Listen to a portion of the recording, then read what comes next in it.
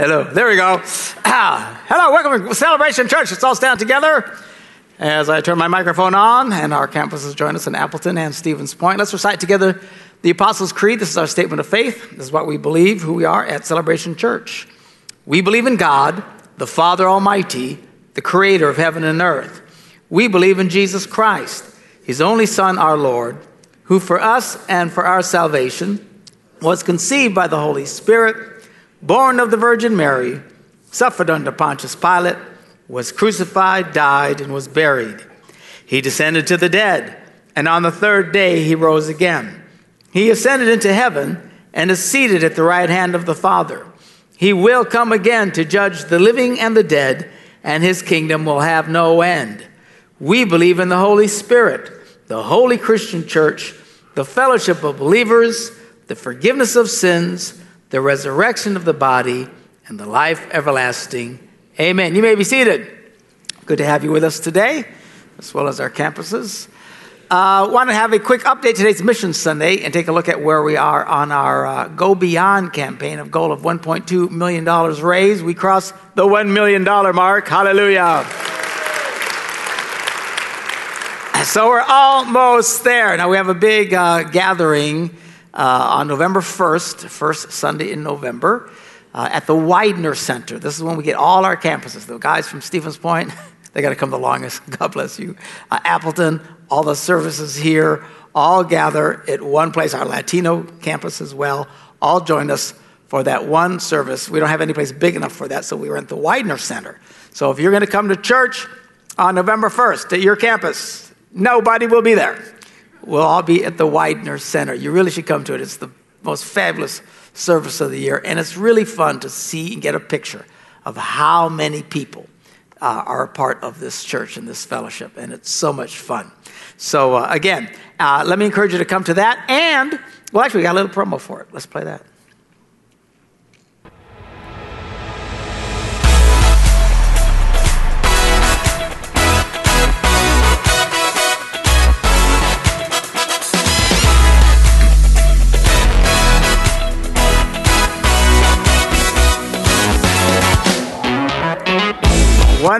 One big celebration. So come out for that. And prayerfully consider, just take a look at where you're at. How has God blessed you financially? And maybe you could come with a special gift to help us push and get over to our goal for this Go Beyond campaign. All right? What else is happening? Our T1 program, a Transition 1 program, which you heard me talk about a lot last year, is our program designed for people coming out of high school and before they go into college. We're encouraging our young people to take a year, take a gap year. A lot of people are doing this anyway for a variety of reasons. But don't just rush off right away to conquer the world and stuff like it. Slow down. Take a year and get a chance to really grow in your faith. We created a one-year gap program. It's just 9 months, but it's for that one school year, where you will come and we will teach you about how to succeed in life. From a biblical perspective. It's not a Bible school, but it's about how to succeed in every area of life from a biblical perspective. And then a good 3-month missions trip where these guys will be going around the world, and not just for a 10-day trip, which is great that people do that, but that's almost more vacation. When you're there for 3 months, it's a whole different ballgame. You're really living it, really learning to serve other people. And giving all the gifts that you can, and get a chance to really grow in your faith. Jesus said, seek first the kingdom of God, and the rest of the stuff you're all worried about will happen. Our problem is we chase for all that stuff, and we don't put first the kingdom of God. So anyway, and consider that for your kids for next year. We started this year. We got a group of kids. It's going extremely well. They're fabulous young people. I don't know about the other campuses. I didn't check on them, but they're having a book sale here at this campus to raise some funds for that. So stop by and check that out. Over at our Stevens Point campus, Daryl and Cheryl Ellingers celebrating their 50th wedding anniversary. Woo! Good for you! We're right behind them, baby. We're going to catch up soon. That's awesome. 50 years. So sweet. Now, before I get into our message for today, just want to acknowledge, a lot of people are aware of this shooting that happened in Oregon where this homicidal maniac came into a classroom and got everybody to lay down on the floor, and then one at a time got them to stand up and say, "What religion are you?" And if they said they were Christian, they would shoot him in the head. He would shoot him in the head and kill him instantly. There were like 9 people that he killed. And I'm telling you, I'm just stunned at the faith and the commitment of these young people to stand up, to identify with Jesus, even though they knew it was going to cost them their lives. And very, very powerful. Now, in general, I don't know that we're obligated to stand up and wave a flag just because some homicidal maniac comes in and says, "Oh, the Christians stand up." I'm not sure about that. But that's not what happened here. There was no choice. He made them all stand up one at a time and took them out. And I was very impressed. I mean, what a powerful testimony and statement. This kind of sounds weird, but Oregon isn't exactly the bastion of Christian thought. Extremely liberal out there, and not very many churches, and have that many young people. It just shows that God has people everywhere, no matter what the culture is doing. And while we feel for their families and pray for their families, I got to tell you, I'm so proud of these young people and envy the fact that within, boom, they were in the presence of God and having a fabulous time this morning. So, wow, amazing. People often say, "Gee, I don't know what I would do. What would I do in a situation like that?" I heard a pastor once say, you decide now what you would do in a situation like that. Don't wait to get in a situation like that. Make up your mind now. What would happen if someone did that? You decide right now. I would stand for my faith. So when you get there, you're not wondering what to do and let fear, because fear is an intense thing. You make your decision to identify with Jesus now, just not when you are forced in such a situation. This morning, I want to give the second part of a message entitled Unconditional Love. It's based on a book that I just released called The Battle Over Rules. It's targeted to married couples specifically, about couples who argue about what's right and what's wrong and who can do what and this whole battle over rules. And one of the problems that we run into is this idea that you hear so much today of unconditional love, and that true love is, in fact, unconditional love. And pastors and Christians, of course, were quick to pick up crazy stuff and add it into the kingdom of God conversation. And we've picked this up and say, God loves you with unconditional love, when in point of fact, it's an unbiblical concept. You're saying God doesn't love me, or I have to do something for God to love me? No, he loves you, but don't add unconditional, because there are conditions in our relationship with God. And we started last week talking about it.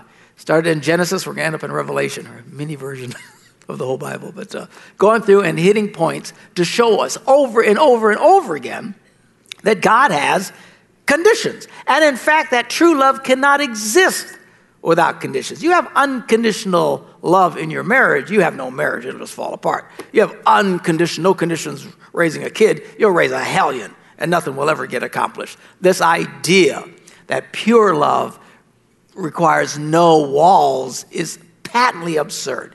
And the idea that God would advocate a thing is absolutely ridiculous. There'd be no need for a Bible if there were no conditions. What do you think's in the Bible? It's God making very clear the conditions to walk with him. If there were no conditions, he wouldn't need a Bible. He would just send a letter, "I love you," signed God. But that's not what we have. We have a very clear layout of exactly how we're supposed to approach, what we're supposed to do, so that we can experience the best in walking with God. We ended in the Gospels last week, going through it. We ended where Jesus said, "You are my friends if you do what I command." Great verse of scripture. We always celebrate. Even the kids this morning singing, "He's your friend, he's your friend." Okay, but that's not really accurate. We sing, "I'm a friend of God." What we do is we take out the second part. He didn't say we're his friends. He said, "You're my friends if you do what I say." See, we get rid of the ifs. We don't want any conditions. We think if you add the ifs, that somehow there's this bad version of God. And in fact, what we're doing is we're creating an idea of spirituality that is patently absurd. Now, we're going to pick up here and continue coming out of the Gospels and looking at just some of the key promises that are in the Bible. And in fact, they're always tied overwhelmingly to conditions. There might be a few here and there where nothing's really blatant, but even then it's in the context of walking with God. Here's what in Acts, the 2nd chapter says, "Everyone who calls on the name of the Lord will be saved." What's the promise? You will be saved. But what's the condition? You have to call out to God. A A lot of people, they never really put their faith in God, never reach out to God, never talk to God. Well, I believe. Yeah, it's okay. He knows what I think, you know. Well, no, there's a condition here. You have to actually call out to him if you want him in your life. It's part of the conditions. Here's another one in Acts. Repent and be baptized, every one of you. Everybody say everyone. Every one of you. In the name of Jesus Christ for the forgiveness of sins. What's the promise? You'll have forgiveness of sins. What's the condition? You need to repent, turn away from your sins, and be baptized. And I know this is a stumbling block for a lot of people. They don't want to get baptized. They come and they sing, and, you know, I remember in Stevens Point we had our 10-year anniversary over there, and then they had a big baptismal, and there were people who'd been coming to church for 10 years just then getting baptized. You rascals! Anyway, I made fun of them then. Don't wait around for that. A lot of people, I don't want to do it. Look, you need to do it. I've heard women say, well, I don't want it because I don't want to get my hair wet. Seriously, young people standing up getting their heads blown out because they won't deny Jesus, and you can't get your hair wet. Come on, reality check. Do I need to do it? Yeah, you need to do it. I don't want it. Doesn't matter what you want. The Bible doesn't ask you what you want to do. That's what we need to do. All right? Here's one. Resist the devil, and he will flee from you. What's the promise? Darkness will flee from you. What's the condition? You have to resist him. And listen, Christians walk in great power when they walk with God. You don't have to be afraid of the devil. All right? Now, you had to have a certain amount of respect for the devil. The Bible says, look out for him. He's like a roaring lion seeking whom he may devour. People say, oh, the devil's just a toothless lion. Oh, no, his teeth are very real. And he's consumed a great many people and destroyed their lives. Don't kid yourself. But you don't have to be afraid of him. And I know Christians who are afraid of the dark arts, and anybody, they won't drive by a certain building if there's something connected to that building. So, I know Christians, I think they're a little nuts, but they look for stuff like, you can't put a plastic owl in on your lawn because demons like owls. And then the demons will come in your house. People like this are crazy. You shouldn't have a plastic owl just because that's really dorky looking, okay? But I don't like demons. You don't run around forever. There's Christians already their pulses are racing because Halloween's coming up. Demon night. It's the night of demons. It's Satan's night. Really? You think Satan has a night? You're thinking, man, I can't wait. It's almost my turn. Woo! And the people, well, now, Pastor, we know that, back in the 4th century, there were Druid heathens that were dancing naked around a stone, howling at the moon on October 31st. Okay. We don't do that here. It's too cold here to do that. I don't care what a bunch of heathens did, for heaven's sakes. It's just a night where kids run around dressed up and getting free candy. Pastor, do you take your kids trick-or-treating? Absolutely. Why? Free candy. Good grief. Oh, it's demon night. It's not demon night. The demons are out all the time trying to ruin, destroy people's lives. I promise you. For heaven's sakes. Afraid of Halloween. Good night. I know people, they shut their doors and turn off the lights and close the curtains because it's Halloween. Because a little 3-year-old comes up just like Darth Vader.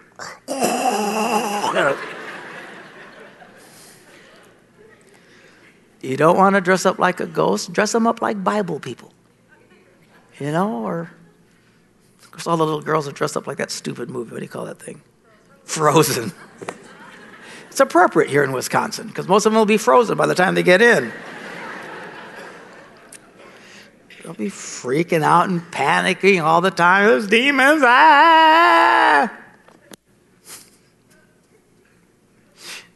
I want to tell you a story, but I won't. I'll run out of time. All right, we'll keep going.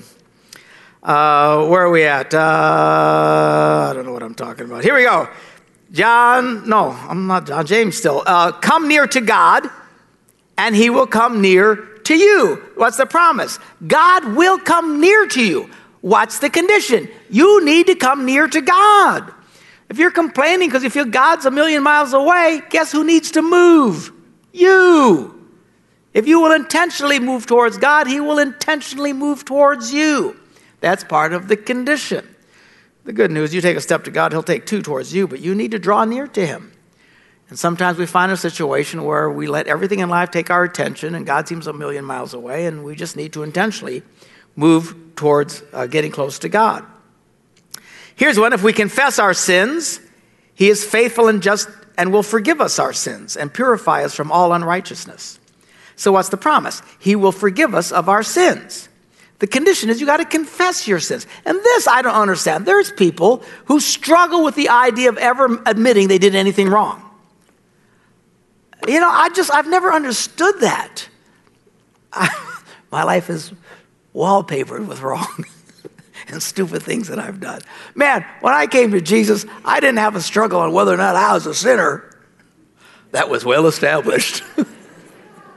They're feeling, ain't nothing wrong with me. I'm not bad. It doesn't really matter. I got friends in sacrifice. I don't got to apologize for nothing. Really? You're really that perfect of a person. You haven't messed up in some way. If you want to really experience God's forgiveness in your life, you've got to admit that what you've done is wrong. It's a pretty simple thing to do, you would think, but there's people who just, man, it's the last thing in the world they could even comprehend is to ask forgiveness. They don't do it of people. You know, it's amazing how many couples, they never apologize to each other. They never apologize to each other. And then you wonder why everything's so horrible. Man, you got to learn to say you're sorry.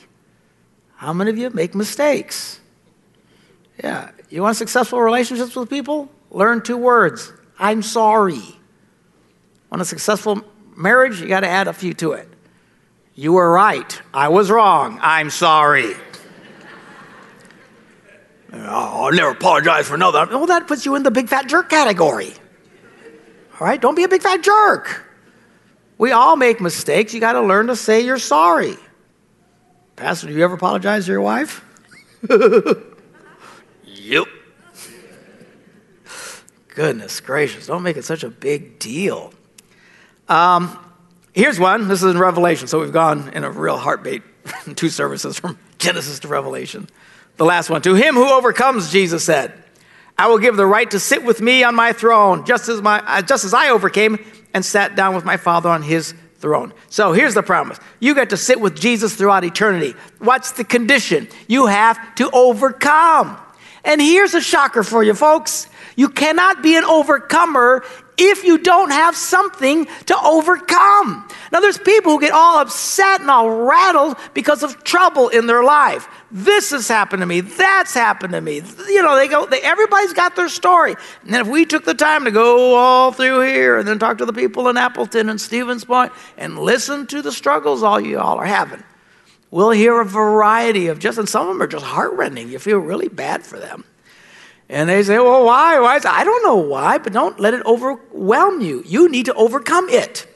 The good thing about having something to overcome is that you become an overcomer. And overcomers get to sit with Jesus throughout eternity. I want to be in that category. Don't get mad when you have challenges. God allows challenges in your life on purpose. Now, some are much bigger than others. Some are major health problems. Some are major relational problems. Some this, that, and the other. And most of the time, we have no control over these things. Now is not the time to get mad and feel bad for ourselves and it's not fair and God doesn't love me or whatever else. It's just we need to learn to overcome. Be an overcomer. Every time you have something that gets in your way, you ought to smile. Here we go again. Time to be an overcomer. This is how you grow in your faith. This is how you become effective. This is what puts you in the category of being an overcomer and not one who is just constantly being overcome. Millions of people, their life is nothing but being overwhelmed and overcome by sorrow and disaster and unexpected in their lives. I lost my job. We went bankrupt. So-and-so got sick. You know, my wife walked out of me. I mean, everybody's got their things. Some of them are very heartbreaking. My child's sick. All these different things. Everybody's got these lists of very horrible things, and it just crushes them. And people walk around crushed. But the good news is, as Christians, we don't have to be crushed. Jesus said, in this life, you will have trouble. Anybody notice that?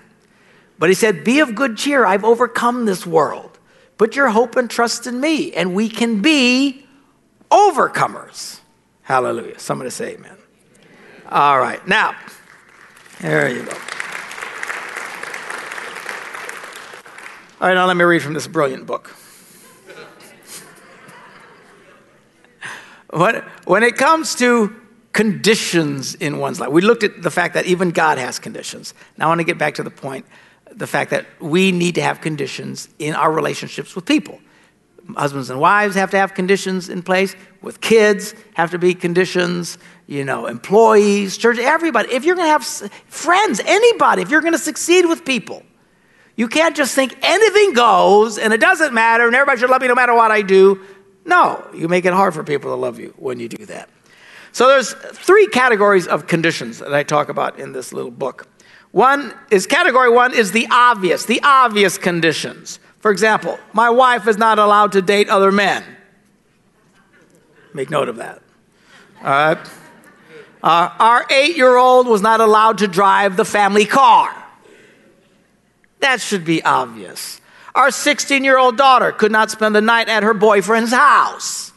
That should be obvious. Although I gotta admit, the obvious is becoming less obvious today.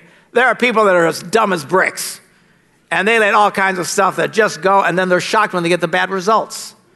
What in the world are you thinking? I was at not only would my daughter not have been allowed to spend the night at some boy's house, they were never allowed to let anybody of the opposite sex into their bedrooms, ever. Ever. Under any circumstance. If you're at home, you're stuck in your room, and it's on fire, you're going to die. All right? Nobody goes in there. Parents, honestly. I was at this conference. I do these conferences. This pastor comes up to me, and he's talking about his teenage daughter, 16-year-old. He showed me a picture. She's drop dead gorgeous. Holy cow. Whoa. I said, did you bring her to the conference? Because I try to get teenagers to come because they need to learn about crazy before they get there. And, oh, no, she's at home with her boyfriend. They're there by themselves. I'm going, really? Oh, yeah. Every Saturday they come over, and they just go into her bedroom. They close the door, and they study for like 6 hours at a time. And I looked at him, and I just had to smile because I got to be polite, right? But all I'm thinking is, how can you be so stupid and still breathe?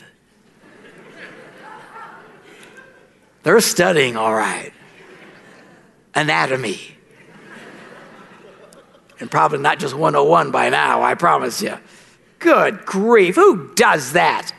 Let your teenagers be in rooms all by themselves with the door shut and the lights out under the covers so they can watch TV? Are you really that stupid? Well, I trust my kids. Well, you should be in jail. Good grief. Then people wonder, well, I don't know why my daughter got pregnant. I don't know why this happened. Why do you think? You got to pay attention to stuff. There's obvious. Use your brain. Obvious stuff. Again, I think it's obvious. The guy who wrote this book, a brilliant man, thought they were obvious. Why people? Yeah, that's right. Suck up. That's good. Okay. Here's other obvious things. You should not lie to your friends and stab them in the back. That tends to have negative consequences. Here's an obvious one. Again, not so obvious to some people. If you want to get paid, you have to actually go to work. It's stunning how many people don't even get that. You got these 32-year-old boys still living with mom. She's got to get them up every morning to go to work on time. Good night. Here's an obvious one. Don't tell your mother-in-law that you saw her sister riding a broom in The Wizard of Oz. That may not go over very well. Again, not very obvious to some people. I'm not kidding. There's people who say insulting and crazy things, and then they wonder why they got problems. My mother-in-law hates me. Well, there might be a reason. Try not to go to church drunk. Many pastors frown on that. There's all kinds of stuff that's obvious. You'd think they'd be obvious. All right, then you've got category 2. So you got the obvious. Those have to be obvious rules. Then you've got the debatable rules. What time do I have to be home? Who will do what chores? Who can be friends with whom? What's appropriate behavior? What kind of programs can be looked at in the house? Who can you friend or not friend on Facebook? What kind of tweets are inappropriate? How and what Over what will the children be disciplined? You know, all these kind of things. Now, these are the kind of things that are debated, which is a nice word for fighting. Okay?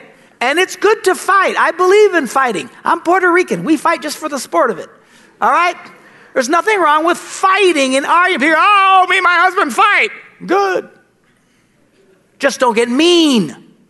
Don't get nasty. You have to fight. That's how you get to conclusions and stuff. That's how you work through issues. Now, I know there's a whole bunch of people that are just peace-oriented people. They don't want any arguments. They don't want any trouble. They just go along to get along. But these are the people who almost always end with disasters in their life. And they have no peace. The very thing that you think you're fighting for by avoiding arguing with people, you end up getting what you don't want in it anyway. You want peace? You have to have conflict.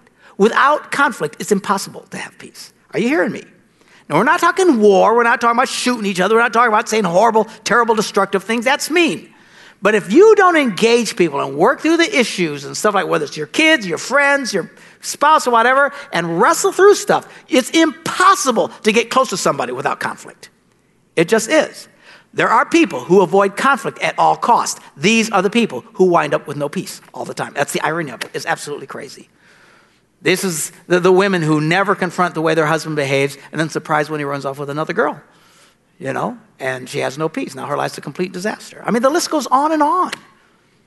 You know, kids that, you know, you just want to be, don't want any fights, and we don't argue with your teenager. Like, man, if you got a teenager, man, you better get ready to argue, okay?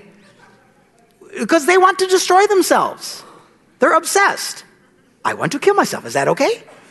No, okay? You afraid of arguing with a teenager and you give in just to get along, you're going to end up with there's no peace. It's going to be disaster in your life. You have to wrestle things through. Again, it doesn't have to be horrible. It doesn't have to be mean and destructive and nasty and all this. Nobody's talking about that kind of arguing. But confronting and engaging and wrestling things through, you have to do. These are the debatable rules. And they might be different than what some other home allows for rules is irrelevant what you allow. It's what you decide that you guys are comfortable with. And kids are famous with this. Well, Bobby's mom says he can do it. Who cares? That's Bobby's mom's problem. Number one, they're probably not true anyway. But so anyway, you got to get comfortable. You're not going to find peace. You want peace? You got to wrestle. Even in the world, without conflict, you can't get peace. I know everybody gets all freaked out because there's a war here or there's the army's fighting over this and stuff like that. America's in a bad place right now because we're so tired of fighting, we don't want to engage bad behavior around the world. And I promise you, it's only going to end very badly. Read a book, some of you people. Look at history. About 75 years ago, America and the world was so tired after World War I. So many people had died. Then Adolf Hitler comes around and nobody wants to do anything about it. Everybody wants to make peace. Everybody wants to make peace. The world was desperate to make peace. Chamberlain from England, we got pictures of him in those movie clips coming off the plane after meeting with Adolf, and he's waving this document. I signed a treaty with Adolf. He promised not to invade Czechoslovakia and Poland. Yeah, how did that work out? Very badly. It ended up in the worst conflict mankind has ever seen. Millions, tens of the numbers you can't even be able to get your head around. And when we read, they're talking about a bombing the other day, 19 people got killed. In World War II, that was nothing. Thousands of civilians would be killed in a day. Tens of millions of civilians were killed. Not to mention the combatants. It was the worst conflict the world has ever seen, all because nobody wanted to fight. Nobody wanted conflict. Nobody wanted to stand up to anybody. And it was a disaster. And we are headed in the same trouble today. I know we're tired of this war. Nobody wants to put boots on the ground in the Middle East. But I'm telling you, if someone doesn't stand up to ISIS, this is going to get really bad. It's only going to get worse. That's why countries have always engaged in the smaller conflicts, trying to avoid the bigger war. The same is true in your own personal life. No one's encouraging the big disastrous war. I'm not saying that. What I'm saying is you need to have the skirmishes required to establish a healthy relationship. And some of that is just debatable between the people in your life. Then category 3 is the third party, okay? And this is where you need to get other people involved. The issues that are not universally agreed upon or cannot be settled through vigorous debate end up turning to others for help. Now, a lot of people think this is a sign of weakness, and they won't insist the help of others, but it's not a weakness, okay? It's strength. If you think, I'm not going to ask anybody else for help, you are really in a weak place. Smart people always ask for help. You know who did the best in school? All the kids who kept asking questions. You know who are the most successful people in this room, in those campuses, Stevens Point, Appleton, people who make the most amount of money, the most successful business people? These are the ones who always ask other business people for advice. Always doing it. They get together, they have, as if they didn't have enough work to do. They meet throughout the week, all these little groups and stuff and conferences they go to meet with other business people. Well, how do you handle this? How do you do that? What do you do that? They're constantly asking how to succeed. You want to succeed in life? If you get to the point where you hit the debatable and you can't get to a resolution, you need to turn to other people for help. Look to your friends. Look to your family. Look to your church. Look for people who can speak into your life, give you some advice. The Bible says, blessed are those who find wisdom and those who gain understanding. That means you got to go looking. In the multitude of counselors, there is safety, the Bible says. Asking people's advice is a good thing. If you're on this page and your spouse or your friend, whatever, is on this page and you can't get on something, go to some people and say, man, what do you guys think? But people are just so arrogant. Nobody can know our business. Don't tell anybody our business. And these are the people that just struggle the worst in situations. Don't be arrogant. People who are smart always ask for help. Get a clue. Get some advice from others. All right? In conclusion, do people need rules and conditions in relationships? Absolutely. And this idea of unconditional love that people think is a biblical concept is not true. It is without support in the Bible. Why all this concern about the word unconditional? Because we end up thinking that any form of real love comes without conditions, and if people really love us, they can't put any expectations on us. And it's absurd. It's insane. Now, that doesn't mean you need to freak out every time some Christian says, we believe in unconditional love. You got to jump on them. Listen to what people are trying to say. All they're trying to say is God loves us. I get it. But I think it's very bad for our culture and our Christian culture to keep using this secular, warm and fuzzy term of unconditional, because it's giving people the idea anything goes. And there's people literally, their lives are a disaster and falling apart because they think anything goes. I'm the man. I can come and go whenever I want. God, you can't tell me what to do. This is a man who will soon be a single man. All right? You can't function that way. It's absurd. It is disastrous. Look, say love is unequivocal, unmitigated, unquestioning, unending, unfathomable, anything, but don't corrupt it with this idea that's unconditional, because without conditions, love is not possible. Let's pray. Father, we thank you that you've loved us, Lord, no matter what you love us. This isn't about earning your love and stuff, but help us to realize there's a reason the scriptures are here to show us how to do life, what the conditions are. They're not overwhelming or overbearing or impossible. We don't do them to earn your love. You love us anyway, but we need to do them. They are conditions that are necessary for successful lives, successful homes, successful spiritual experiences. Help us to realize, Lord, that we get what we get in life on purpose. If we just sit back and expect everything to happen and we shouldn't have to do anything, well, that's always a formula for disaster. Help us to learn what we need to do to succeed with friends, family, businesses, marriages. Help us to learn what we need to do so that we can succeed and thrive and be blessed. In Jesus' name I pray. And everybody said, amen. Have a great day.